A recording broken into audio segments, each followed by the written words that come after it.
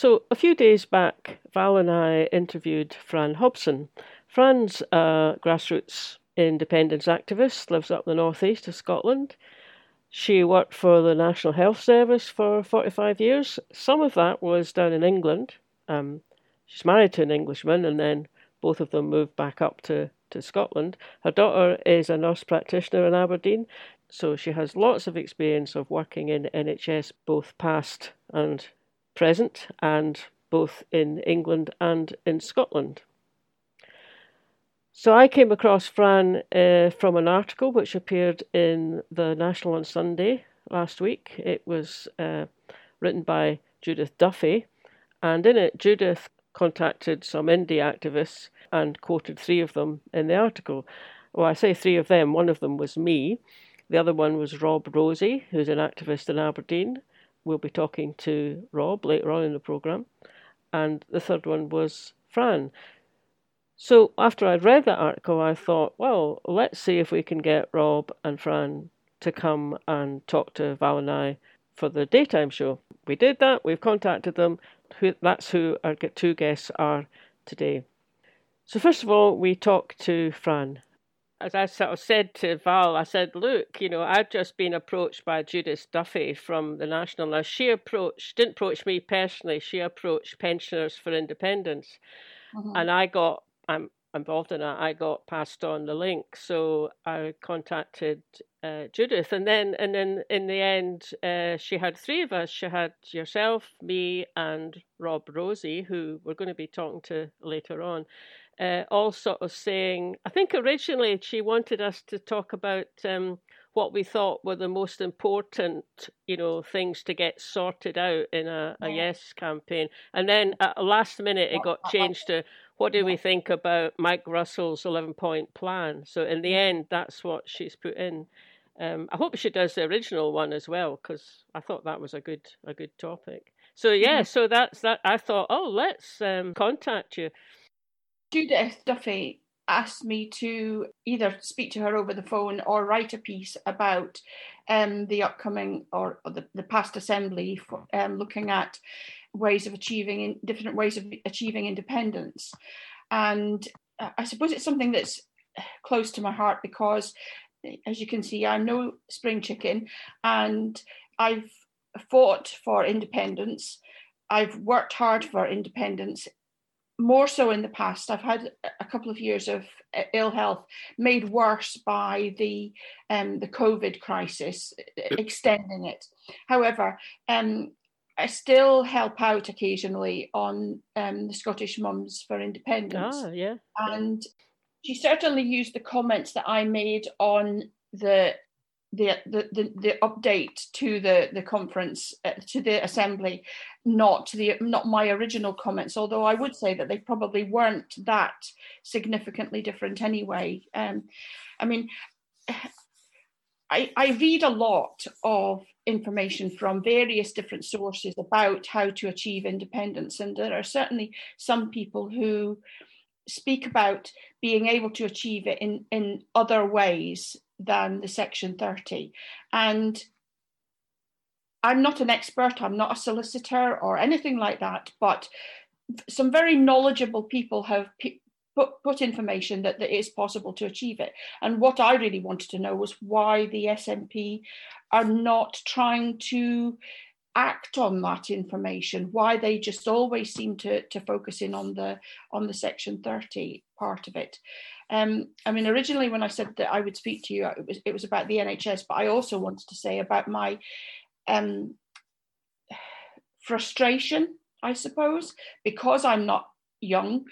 I would like to see independence in my lifetime, and I have seen so many friends who have been activists who have died and not seen it, that I'm not so silly that I can't realise that might not happen to me. But it isn't just for me, it's for my children, and more specifically, in my case, for my grandchildren, because I've just been saying to Valerie that I've got twin grandsons who are both autistic. They both have special needs. And the way that the Westminster government, the Tories, have been I'm going to use the word attacking, because I think that's what they do. They attack the vulnerable people in society, like those with special needs. So from my point of view, any action that I take is aimed at trying to help and support my grandchildren to have a better life, and I see that as being something that would be achieved with Scottish independence. Yeah, absolutely. Tell us, Fran, then you've obviously been involved in working for independence for a long time. So can you tell us a little bit about when that happened and how you first got involved? Oh, crikey. Well, I said to you a little while ago that I was born in Scotland, but my parents moved to England when I was 8, and met an Englishman when I was 17, and I suppose I thought that we would stay in England forever. We would get married and stay down there forever. But my husband used to work for the Agricultural Training Board, and they had a thing where they moved people. You didn't have a choice in what happened. They moved you. And we got moved here to Banff in 1984. And so Scotland became home. He was an only child. He didn't have very much family down south anyway, and my family had always been his family. I've got a lot of family around about still in Aberdeenshire, in Inverurie area. So it didn't, being here was no different to being anywhere really. We had that extended family around about. And when we first moved up here in 84, I'm going to be honest and say that I probably would, I don't know how long I carried on being a Liberal supporter, and it was in those days the Liberal Party. But I've never been ultra left wing, and I've never been ultra right wing.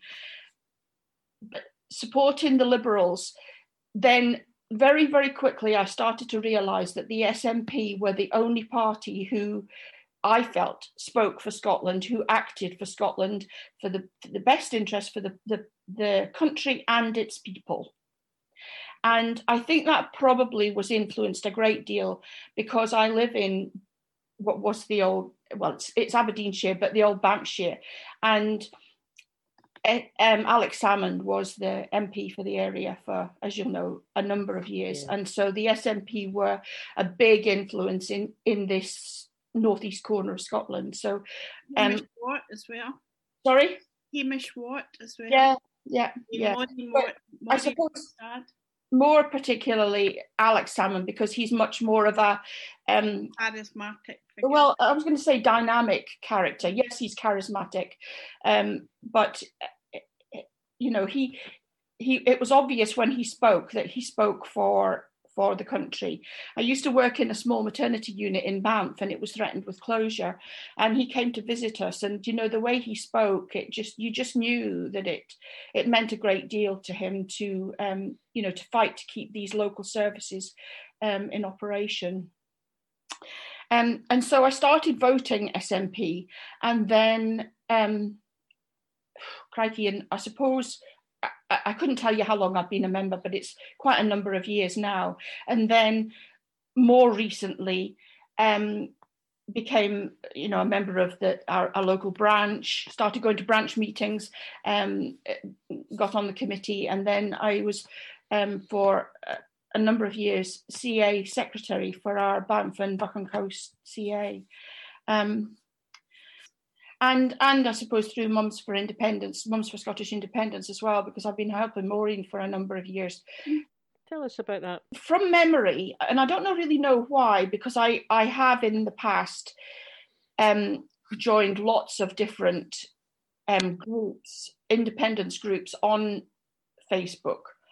But I'd been a member of, or I'd been participating in the Mums for Independence for a long time. And initially it started off because I'm the only, Maureen has a couple of people who support her, but I'm the only other one who does admin with her. And it was a real honour to be asked. And it started off by me picking up on unionist comments on the page and giving her a heads up in Messenger and saying, oh, you've got this person commenting, you might want to look at deleting them, because Maureen, I know that some pages don't do that, but the Mums for Independence do block trolls. And that's how it started. And then Maureen asked me if I'd like to help. So, yeah, and another thing we'd really like to ask you about, Fran, I'm really enjoying hearing about all the different involvement, and I bet you've got a lot of stories you could tell us, having been involved in the SNP up in the Northeast for such a long time.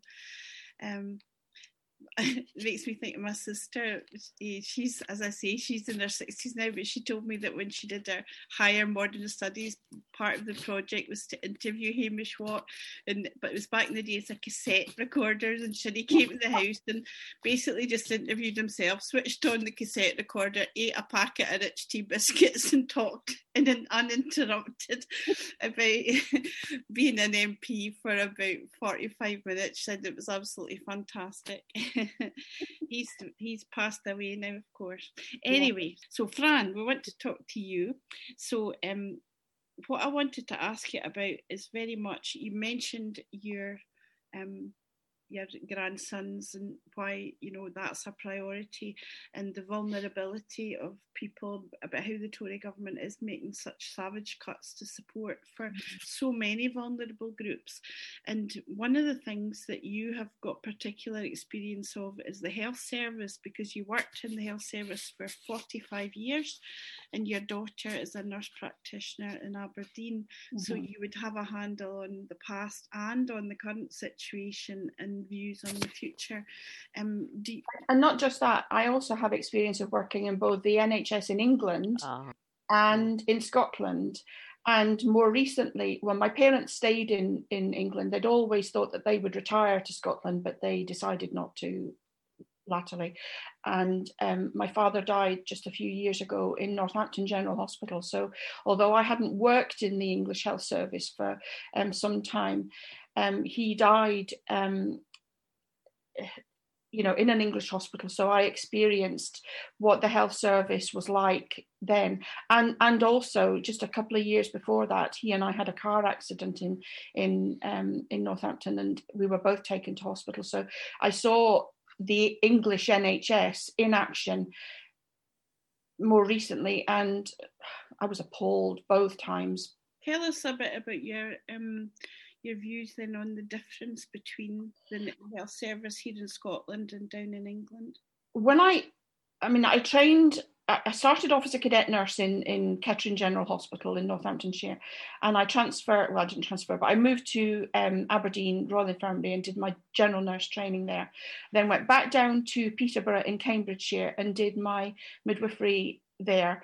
And then I've travelled all over England before we then moved here in 1984, as I said, and worked in the maternity unit in Banff, and then latterly I was a health visitor. And I would have said in the early days, in the early 70s, before I came up to Aberdeen to do my training, and then before we actually moved up here to Aberdeen to Aberdeenshire in 1984, I wouldn't have said that you could have noticed that much of a difference between the two, the English NHS and the Scottish NHS as it's being run now.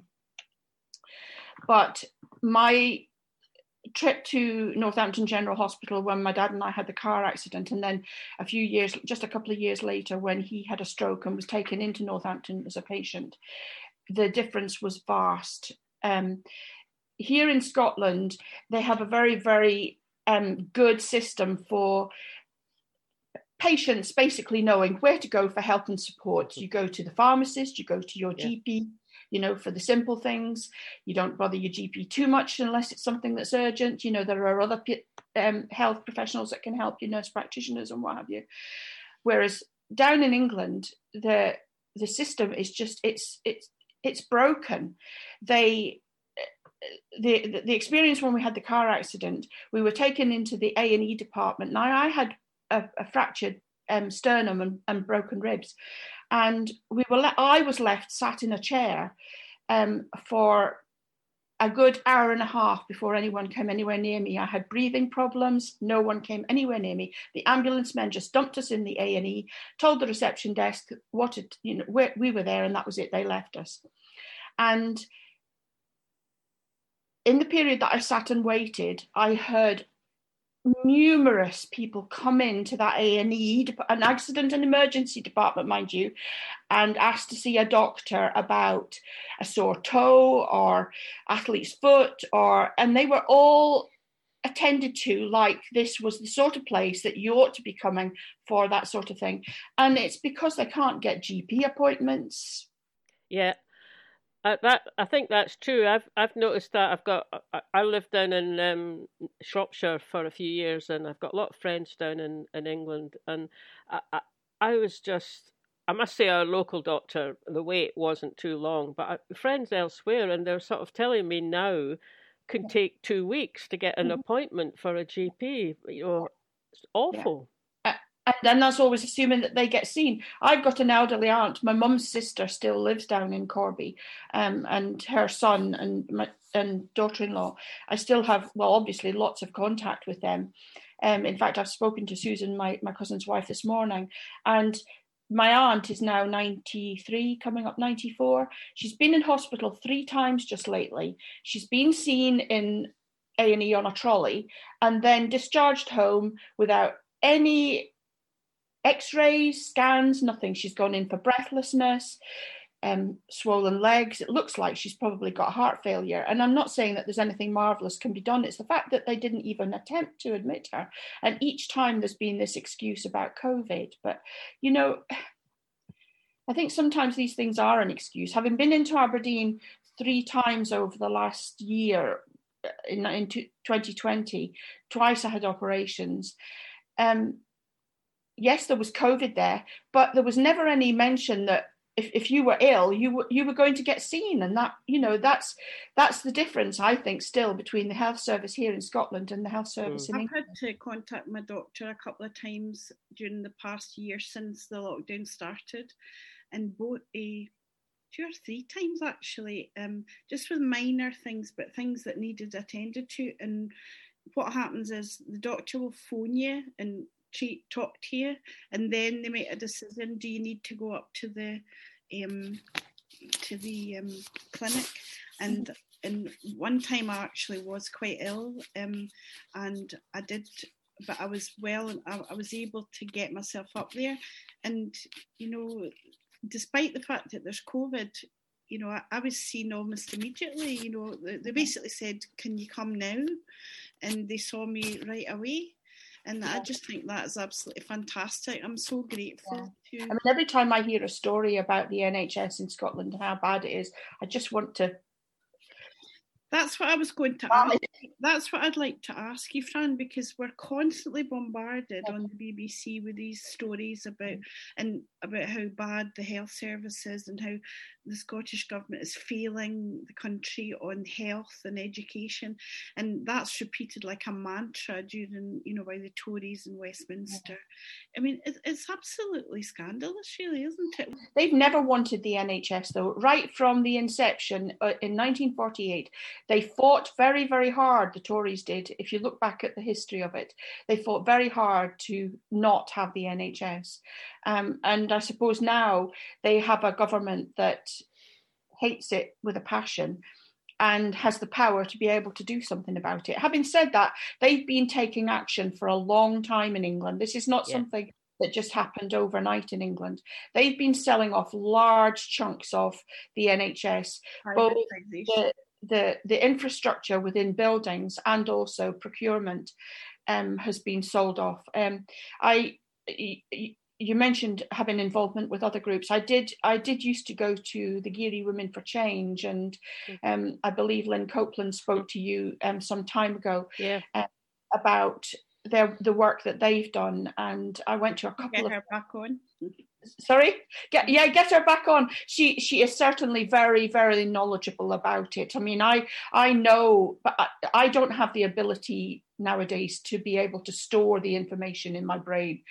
I suppose I've got so much else going on in my life that I don't keep all the facts and figures, but she certainly knows her business about it. And she knows that they've been doing this for a long, long time. I mean, there are a lot of activists who have tried to do it, but it just gets buried. Nobody ever, it doesn't see the light of day because the mainstream media, the BBC, they're all in the Tories' pockets, and I would add to that Labour as well, because I think they're one in the same entity now. I mean, we either agree to it or we sit our bums on the fence.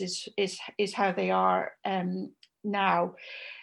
Can I ask you about? I just wanted to pick up on something that you mentioned to us that you've been thinking about recently, and that was when you saw the reports that the what had been showcased as a big new mega testing lab to be opened up in Scotland has been stopped. And I know from what you said to us that's had a bit of an impact on you. Is that right? Yeah. It certainly did. And of course, this last week, there we are. We've had this little jaunty by Mr. Johnston, who thought it was really vital for him to visit this lab. And I'd really like to know why, because why close down a lab and then visit it and build it all up? However, two things struck me was that I wasn't certain where the money came from, where the funding came from for this lab in Scotland, but to just close it down, telling us that we really didn't need it.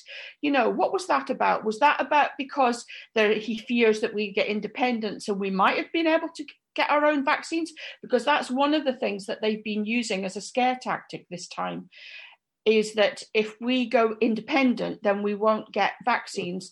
And the people who are most fearful of that are the elderly. And what did they do last time? They attacked the pensions. Well, they know they can't do that this time with the same impunity because that's been disproven. But of course, the vaccines is a different matter altogether. So why close it down? It just seems stupid. And then a few days later, after that announcement that they were halting the work on it, Johnson appears in Scotland visiting a lab. Now, it was said that no one knew where that lab was supposed to be, but this one that he visited was, I believe, in Livingston. Well, I'm not sure. I think maybe the Livingston lab he visited was to do with it's a company that's producing one of the new vaccines. But he did visit a testing lab based over in Glasgow in the Queen Elizabeth Hospital. But I think the big mega one, I don't know if it had really got off the planning stage, but mega is the word. I mean, when it was announced that it was going to be constructed, it was announced last November, it was predicted that they'd create up to 4,000 jobs. And, Jean Freeman said at the time that the Scottish lab would significantly increase testing and diagnostic capability. I mean, I must admit at the time I thought, do we really need that much of a lab when, presumably, we're going to come out of this and we'll need to have some sort of testing, but hopefully we'll be out of the crisis phase. But it would also have been used to process tests for other illnesses, so including cancer, cardiovascular, metabolic diseases. So it wasn't just going to be about testing for COVID, and looks like it's gone. I think it was going to be funded by UK government, but I'm not sure about that. Well, they have the right to pull it if that's the case. But I think what I said to Valerie was that because of this ongoing health issue that I've lost count of the amount of times I've had swabs taken over the last year, and because I worked in the health service, I know how long the results normally take to come back. And one of the things that I've noticed is that since they've been testing for COVID, I presume it's done locally, because we have various centres around us, Huntly, Fraserburgh, 2 in Aberdeen. That is definitely having an impact on the labs here, because ordinary everyday swabs do take longer to come back. Now, I suppose if you were thinking about testing for septicemia or something like that, then the labs would have some way of managing that. But to close a lab that was specifically intended to deal with COVID initially pulls that away from, or puts that extra impetus onto the local labs, the local laboratories. So that was the first thing. And then, of course, this visit this last week, it struck me that 2 of the things that he visited were health related.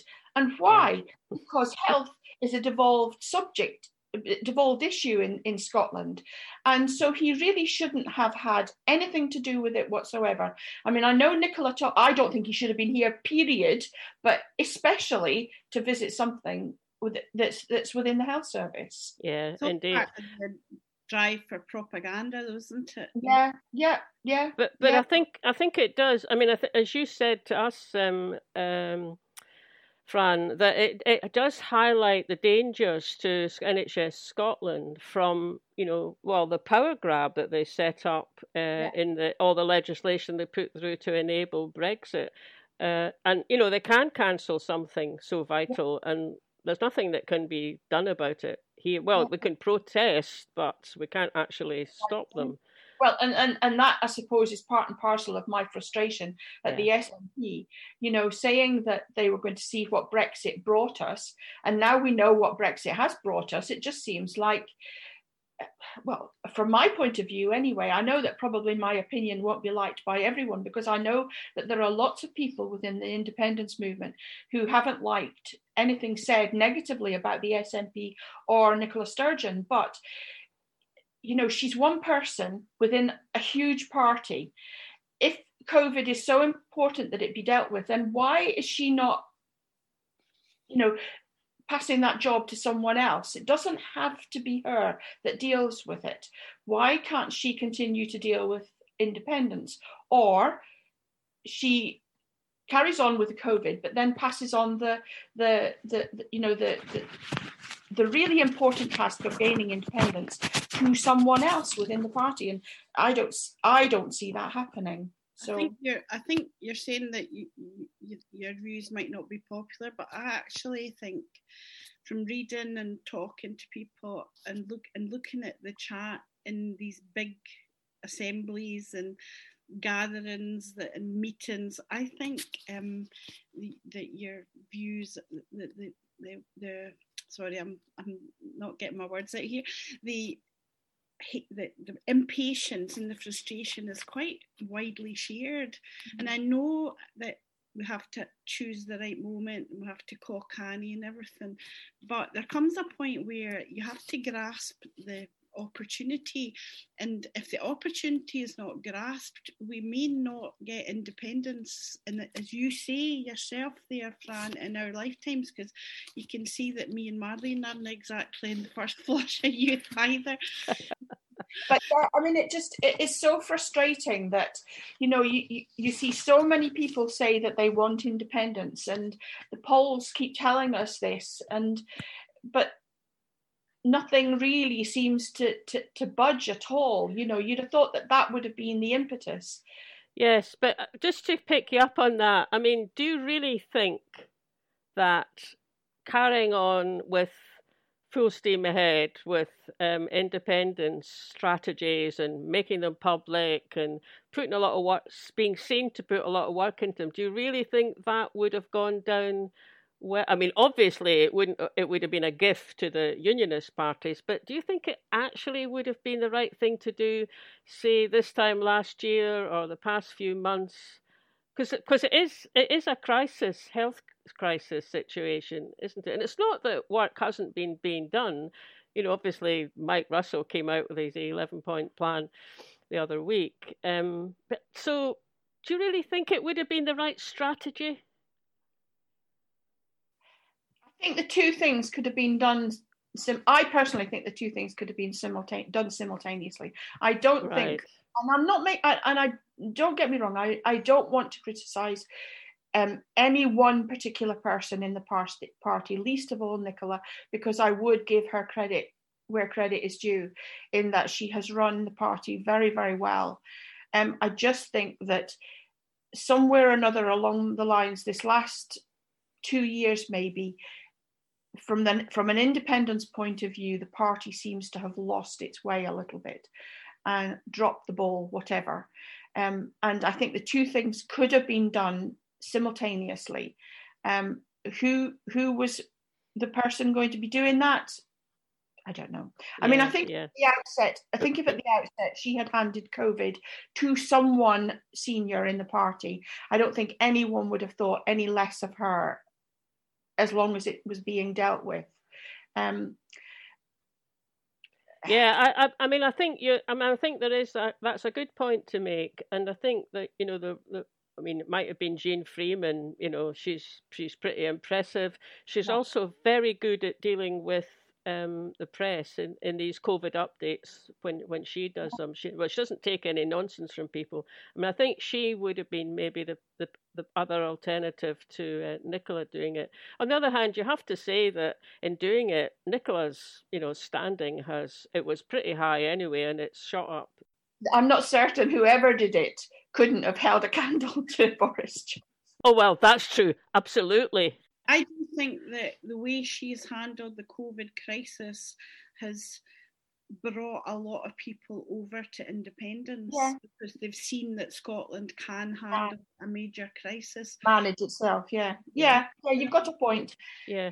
But I think you also have a point, Fran, in saying we don't want to wait too long. And I saw that Leslie Riddick's got another film out in her series of the films called Nation. So there's one out now about Estonia. I think it's being premiered tonight. I saw a wee clip from it, and she's interviewing an Estonian politician called Mart Laars, and he's just sitting there, and he says, for them, the most important thing was courage. And he said, you need a moment of courage and all other things follow. And that really touched me. And then he said, but you don't want to wait too long because courage is a thing that comes and goes. Yeah, that's right. And I think at the moment, when you've got people who are so keen on it, the courage will disappear. Because generally speaking, the majority of people in the country are not what I would describe as politically, I'm not going to even use the word active. They're not politically aware of, to them, it doesn't matter to them. It doesn't affect, you'll get often people will say, oh, it doesn't affect me, or, oh, I won't vote for Nicola. I won't vote for the SNP because I don't like Nicola Sturgeon. They are not aware that they're not voting for Nicola Sturgeon. They're voting for an MP or an MSP. And I think that's one of the things about politics that really gets me. My husband, I mean, he says, you weren't like this when we first got married. And I suppose that's true enough. I wasn't. But then, in a way, I didn't really feel like I had to fight for anything before. But I do feel like I have to fight for something now. Having said that, despite the fact that he's an Englishman, he is very much in favour of independence and also supports the SNP. He's just walked in, he's been gone done my shopping for me while I've been chatting. We're very, very lucky to have folk like you fighting for us, Fran. That's all I can say. Yeah, I sympathise, Van. I'm married to an Englishman, although he's lived up here in Scotland for longer than he ever lived in England, and he was a bit on the fence in 2014, but the last couple of years he votes SNP all the time. He used to vote Labour. Votes SNP, he's going to vote yes in the next referendum, and he puts up with my frequent shouting at the television. In fact, he's even been known to shout once or twice himself. Yeah, my husband's a little bit more circumspect. I think he shouts in his head, and that puts his blood pressure up. I keep telling him you should shout out loud, and then it wouldn't be quite so bad. But, I mean, he was the same. He was a no in the last referendum, but before the vote came, he did some reading, and I think he discovered the Little Blue Book. Oh yeah. That really pointed him in the direction of looking at the facts and figures, and basically why they so desperately don't want us to leave, want us to hang on to their coattails, even though they don't really, and we all know that they don't really care about Scotland or its people. They don't, they tell us that they fund it, but you only have to look at the funding that goes into London and know that Scotland is definitely the poor relative. And absolutely. So listen, Fran, it's been such a pleasure talking to you today. Thank you. And we hope you'll come on again in the future and maybe give us your views. I'll wait and see how much stick I get from people. Absolutely not. I'm sure you won't. Can I just ask if you had one last thought to share with our listeners about independence and the future of Scotland? What would it be if you could say one thing? Maybe just that's hard to put you on the spot, but if you had one message. I suppose because independence supporters are so much in favour of it and desperate for it, really. Like you, Marlene, I married to an Englishman. There's no one can tell me that I hate the English. Both my kids were born in England. I can't hate the English. I don't hate the English. I lived there for a long time, and although sometimes I got some really quite bad treatment at the hands of the English from being a Scots person, they are welcome to their country, but I always think if the shoe was on the other foot and the English were being dictated to by the Scots, then that would be viewed very, very differently. We'd be having a huge quantity of people telling us, no, we want nothing to do with them, send them afloat, put them off into the North Sea somewhere. And they would let us go in a heartbeat. So yeah, I think that you've got it there, actually. I think that's very true. And it's been great. It's been really great talking to you. Thanks for coming on the programme. Yeah. Thank you so much, Fran. Yeah. All the very best, and keep well. Keep you and your family. Thank you. So we've got Rob Rosie with us this morning. And Rob, I don't know if you picked up on this, but I was one of the people who contributed to an article that appeared in Scotland National on Sunday last week. So, along with yourself and Fran Hobson. So, we contacted you and Fran afterwards, and thought, well, just be good to get you on and be able to go into things in a bit more, detail. And I did notice that what you said to now, who was the journalist? Judith Duffy. That you did focus a lot on the constitutional side of it, which, well, she'd asked us to say what we thought of Mike Russell's 11-point plan, which had just come out that day.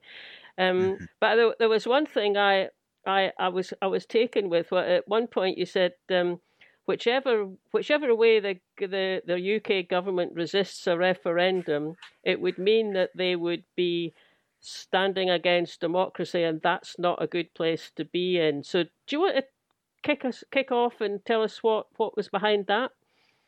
There's always been quite a lot of debate on our sort of strategy as we approach the sort of Holyrood elections and what we're going to do about a referendum. And I think there's, understandably, there's a degree of sort of frustration with that things are taking quite a long time, and obviously it's not been helped by COVID. But where I think I was quite happy to hear about the 11-point plan. Well, I was glad to hear that stuff's happening, and there's movement on that front. So when we're kind of talking about it, and Judith had asked me for a sort of contribution to the article, I was running through it. As someone who sort of studied law, my mind's very much going to like, okay, well, if we go ahead with this plan, then what is their sort of next move going to be? Yeah. And very much I was thinking, well, they could do all this stuff. They could take it to court. They could say this in court. And then maybe they won't want to go to court. Maybe they'll want to try and block it from getting to court. And I was thinking of all these sort of different possibilities in different avenues. But then I kind of remembered it doesn't matter what they do. Because whatever legal avenue or method or whatever they do, nothing will change the fact that they'll be standing against democracy. And obviously, the sort of Trump had recently left office as that was happening, or I think he might still be in office at the time of the National article going out. Just. Yeah. And I felt very apt. I think as a example, someone who had stood against democracy and was paying the price for it. So that was kind of the thought process behind my sort of contribution to the article. It felt very timely. Yeah, well, I think that's an interesting point to make, actually. That doesn't actually matter what the UK government does if what they're doing is always resisting democracy. And maybe that's something that's a bigger picture, isn't it? And maybe that's something that gets a bit lost in amongst, what are, as you say, like understandable frustrations about wanting to get on with things and 20 polls all saying majority for yes. But that bigger picture's a good one to keep in mind, because it's not just that it's not a good place to be, isn't it? I mean, it had its consequences. Well, for Trump anyway, it had consequences. It's a very unpopular place to be in, and hopefully, it'll be more and more unpopular for up here in Scotland. Yeah, and another thing to remember, although you're a law graduate and we all believe, well, I'm assuming all of us believe very much in the rule of law. Another thing to remember, of course, is that a lot of political change was from systems that were legal. I mean, apartheid was legal. The segregation that was fought against by the civil rights movement in America, that was legal. People fought to overthrow laws that were unpopular and repressive. So going down the legal route is not necessarily the be all and end all. I think that's a really important point that you make, Robert. Rob. Yeah, I think a big thing is that when court cases happen, there's obviously a lot of drama. And I think it's quite, it's quite attractive to sort of journalists and stuff. It makes for a good story, and it's kind of high stakes and stuff. But in a lot of ways, when there's a political sort of issue going on, like let's take for example the prorogation of Parliament, and it gets taken to the courts, in a sort of unexpected way, I guess. Often the legal element of it isn't actually that important. And what I mean by that is, in these situations, generally what happens is you've got a political issue, but the political issue is always separate from the legal issue. So if you take our situation with the referendum, right? There's a political issue here, which is that the Scottish government wants to hold a referendum. The UK government doesn't want to hold a referendum, and there's not agreement there, and that disagreement sort of creates a stalemate. Now there's a legal issue, which is the Scottish Parliament competent to hold a referendum or not? And while it seems like the same thing, it's actually not. It's two separate problems. And when you talk about sort of a court case and what the potential outcome could be, it demonstrates how those two things are separate. So, because and the issue is that when you take a thing like this to court, you get a verdict on the legal issue, you get an outcome for that, but the political issue doesn't get resolved. The political issue continues. So the UK government takes us to court for trying to hold a referendum. The court could go either way. It's despite what a lot of folk in the sort of UK government side will say, legally it's a pretty grey area that could go either way. But it doesn't matter what way it goes. After that court case, the UK government, if the UK government loses, they won't just say, okay, have your referendum. If the Scottish government loses, they won't just say, okay, well, we'll give up now. Both sides will still want what they want, but it's just that, that legal issue will be cleared up, but that political issue will continue, and it really will continue until both sides are able to negotiate a settlement. Can I ask you, Rob, what your view, if you have one, is on the current legal case that's going through by taken out by Martin Keatings? Have you got any views on that? My view on it is, I think the court is probably, now I'm not completely up to date, but my understanding is the court's still to make a decision on whether or not they'll be taking that. Mm-hmm. I think the court is going to be unlikely to take it, because especially on sort of constitutional questions like this, courts generally don't like to have to answer them unless they have to. Right. And That court, that this idea of they won't comment on something that's hypothetical, is that the essence yeah, of that argument? kind of notion, and I think I think quite wisely, courts prefer that these sort of issues are resolved by politicians and through the democratic process. Okay. And I think if you look at even the two Miller cases, I think you can kind of detect a bit of dissatisfaction from the courts that they found themselves in a situation where they have to make rulings and decisions like that. And I think what the court will hope is I think the court will hope that they won't have to make a decision on the competence of the Scottish Parliament. Okay. Right. So when the Court of Session did take a position on the proroguing of Parliament, didn't it? But that was presumably that's different because something had actually happened, and that was being challenged. So okay. Yeah. So another thing you mentioned, I think you mentioned it in the National article, was about a possibility is that the UK government could do a reverse Section 30 order. So what?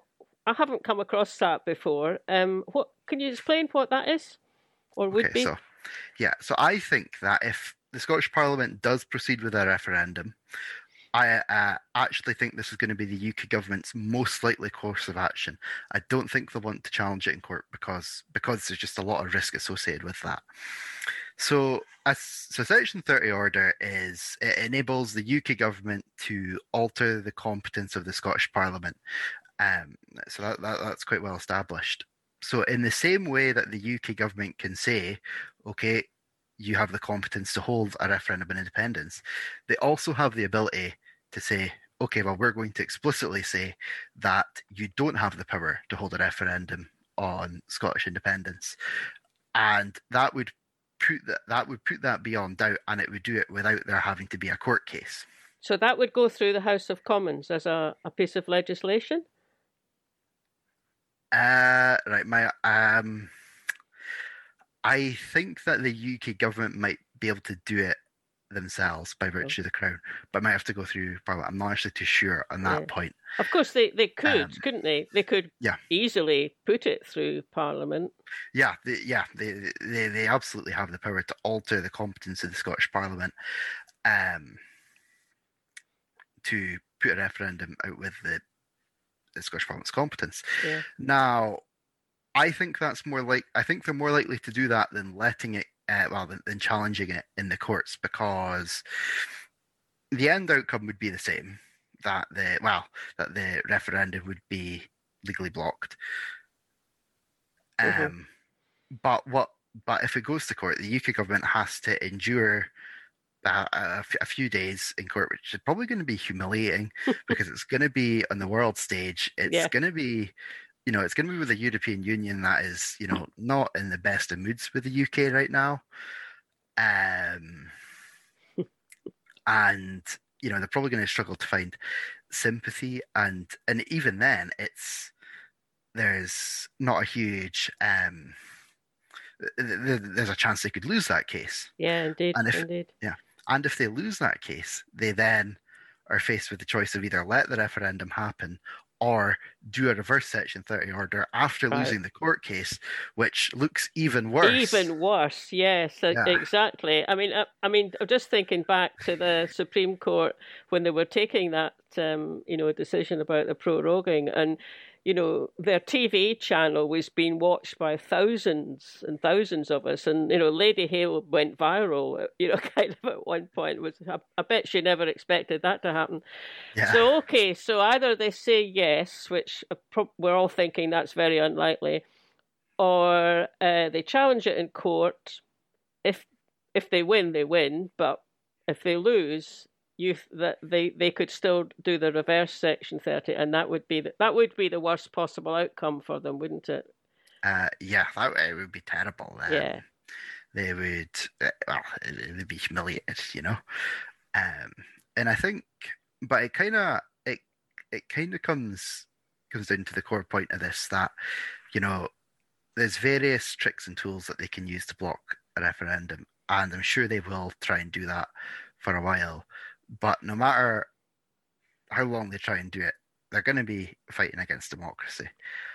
And it's why, you know, because I think on our end, the strategy, it has a level of risk, you know, because obviously we're entering a court case. We're entering this process to hold a referendum, and we don't exactly know what the outcome will be of that. But, you know, in politics, you do have to take risks sometimes. And it's about, you know, what we kind of have to be conscious of is these are the different outcomes that could happen. We need to be ready for each of these outcomes and to sort of pile on the political pressure, you know.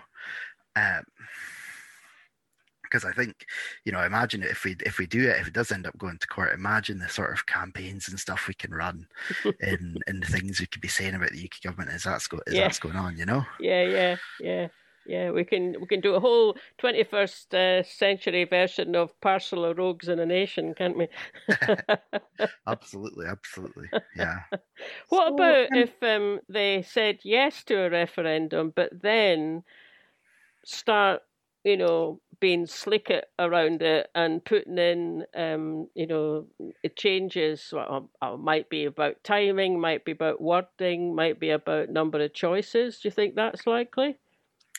Yeah, so what will happen is when they're kind of finally beaten into submission and have to agree to the referendum, they'll try to negotiate terms that are as favourable to them as possible.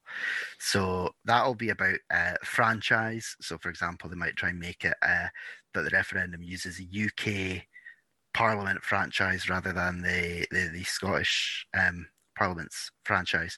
So that would be excluding 17-year-olds, 16-year-olds. It'd be excluding EU citizens. The other one they might do is to try and change the question. So they might try and make it a leave remain question to try and confuse people. So the Scottish government's actually been quite clever, though, because they've gotten on this in advance, and they passed a bill a couple of years ago now, I think it was, which basically said this is the franchise for any elections and referendums that happen in Scotland, and it's kind of like an on-the-shelf thing that they can say, okay, well, this is what we're going to use for a referendum. And they've established that. And because they've established it now, it will make it a lot harder for the UK government to argue against it, especially considering that franchise has been used for the previous referendum and in elections in Scotland over the last few years, excluding the general elections, because that uses a UK government franchise.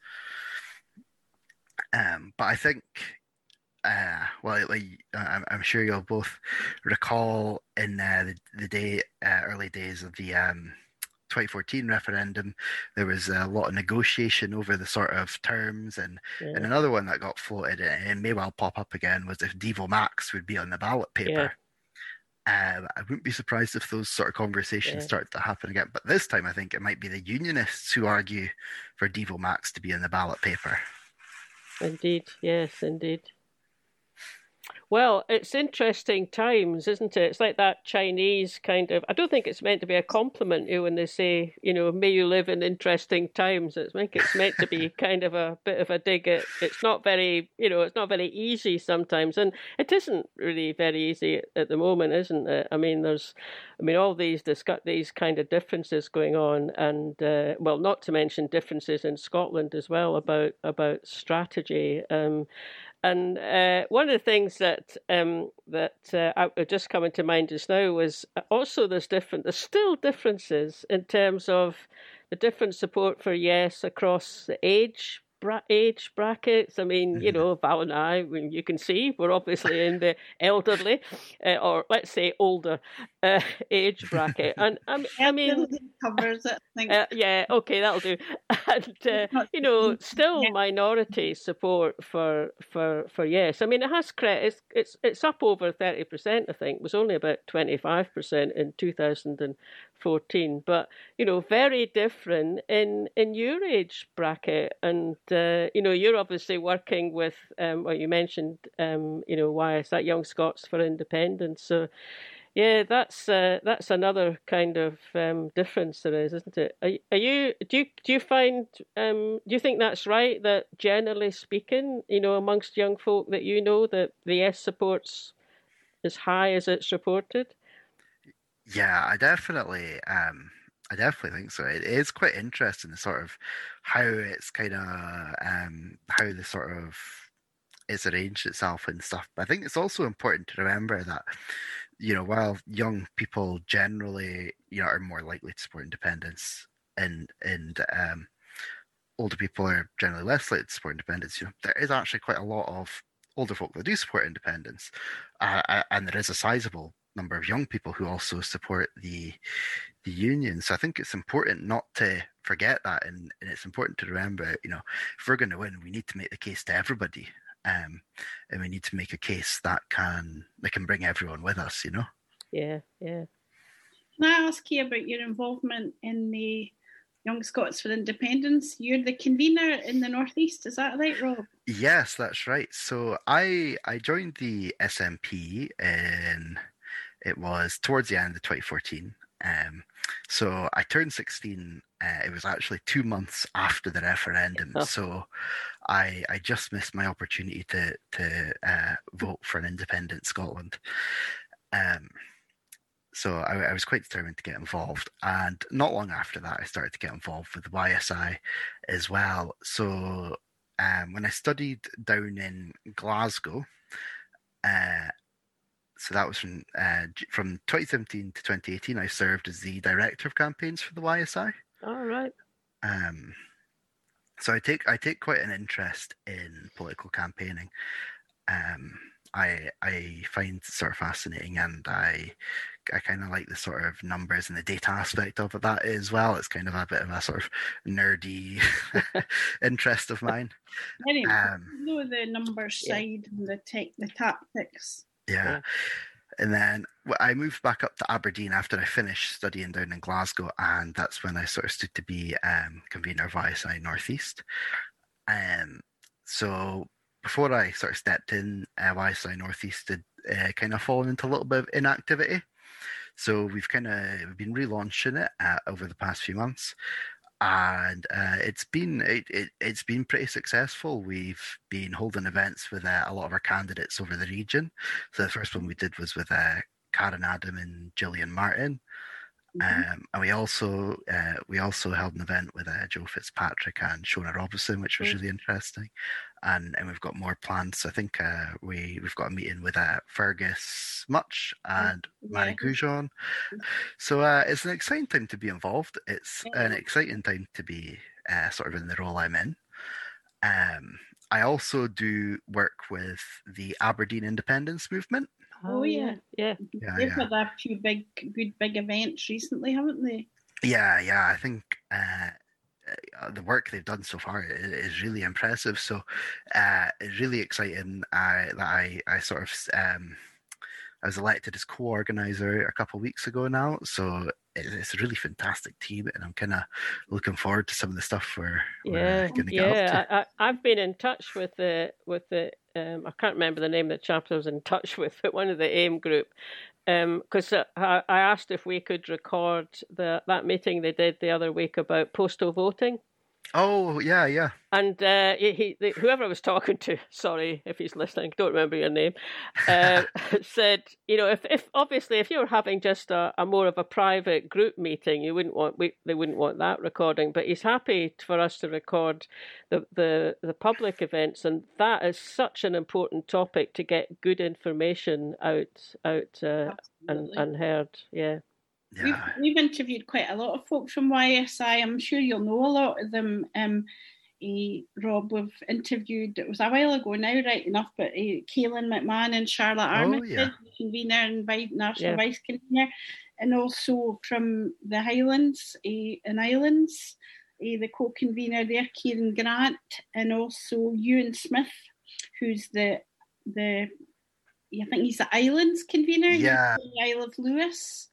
And John Cumming, we've had quite a lot of links with YSI. I'm scared to ask you, how's your head if you were at the Burn Supper last night? the YSI. You know what? I actually wasn't able to make it, unfortunately. Oh, right. I had my ticket, but I ended up getting busy that night. But I heard it.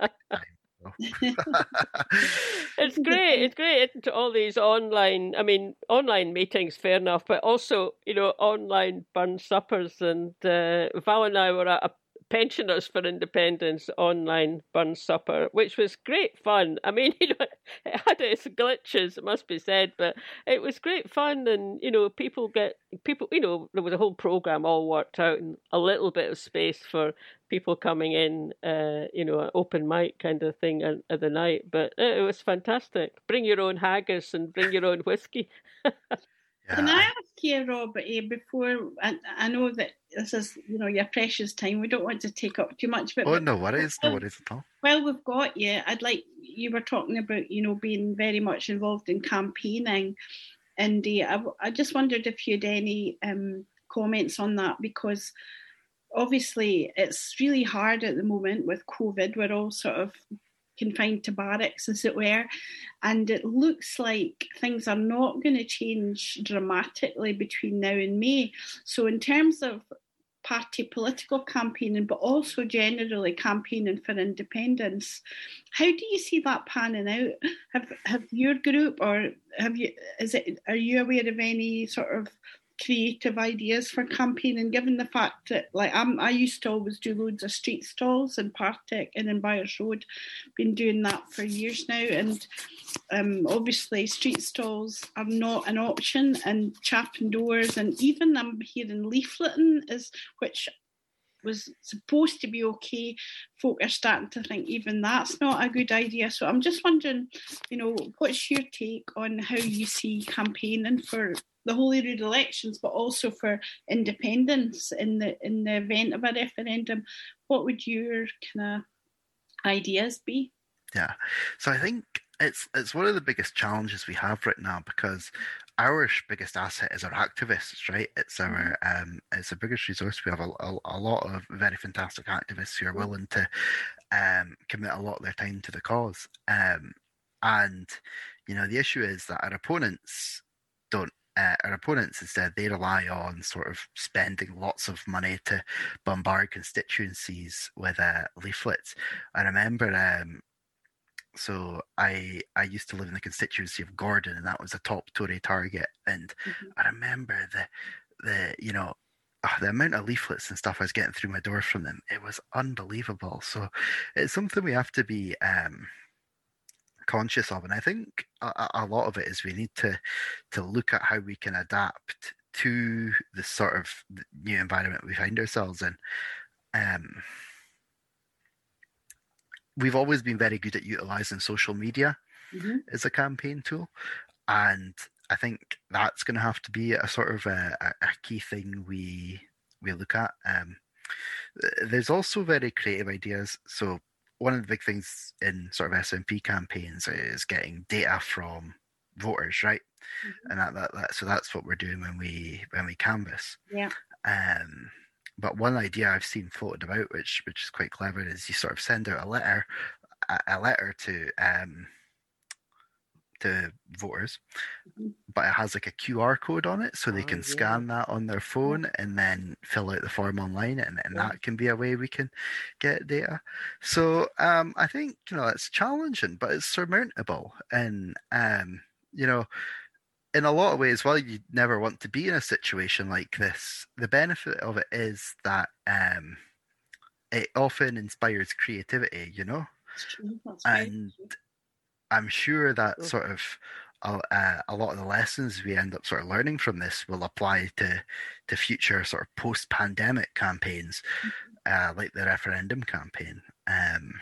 One thing it's done is opened up attendance at branch meetings and at Yes Group meetings to people who previously might not have been able to attend for reasons of childcare or geographical isolation or disability or all sorts of reasons. And it's amazing that you can attend one night you can attend a meeting in Oban, and the next meeting you can be in Kirriemuir.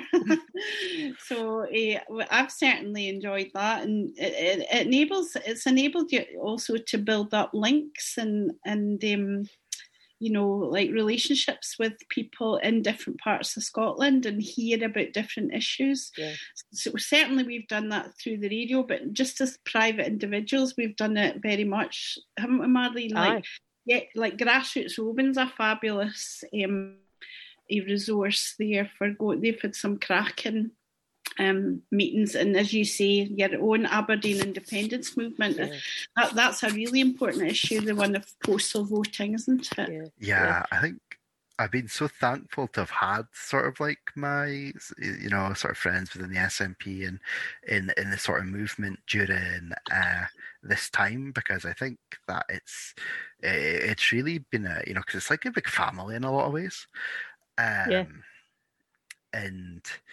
I think one of the other things I've always been really sort of thankful for with the work I've done in the SNP is it helps you to sort of become friends and network with people that you might otherwise not really be friends with, especially if it's people of a different generation or working in different fields and stuff like that. So I do think it really brings people together, and I think it's really good. And I hope that even when we come out of the pandemic, we still have these online meetings and stuff, because it does enable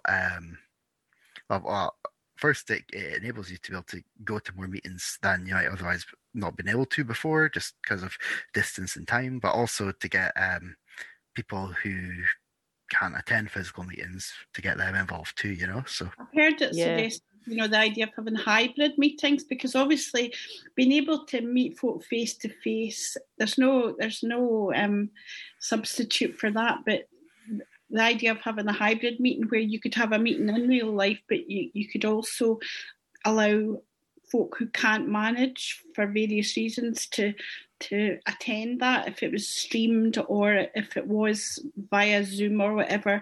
I think that's, if you're talking about creativity, which is a really, really good point, and I think that sort of idea is great. I mean, even my mum, who's 87, knows how to do a Zoom call now.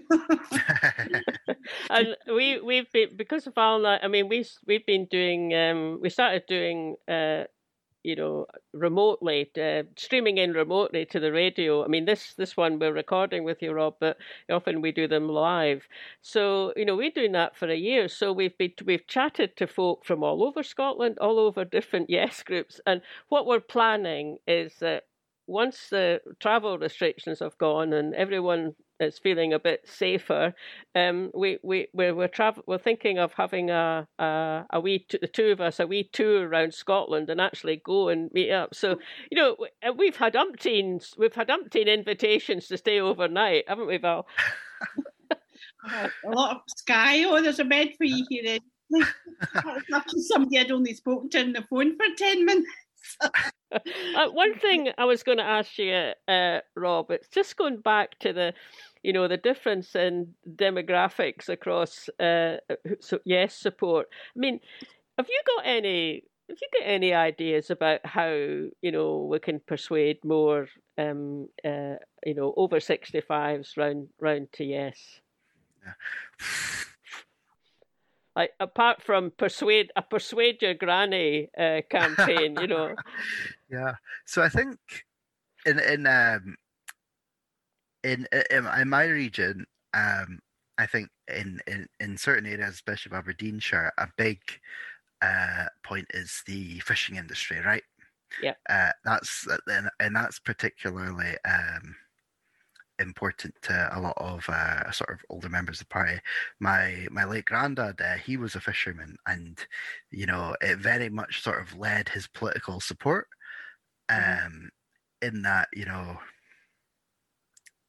he obviously wasn't a huge fan of the EU, but he was a supporter of Scottish independence, and so I think I think it's important to remember that a lot of these people were told by the Tories, oh, we're going to leave the EU and it's going to be fantastic for the fishing and it's going to be great. And we've left the EU, and the reality is it's actually hurt the industry quite a lot. So I think it's going to be important to reach out to kind of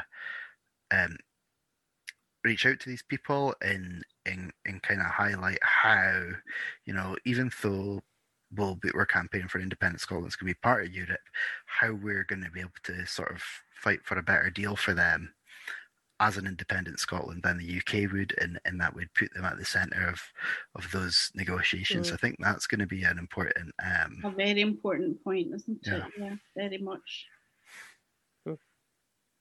So...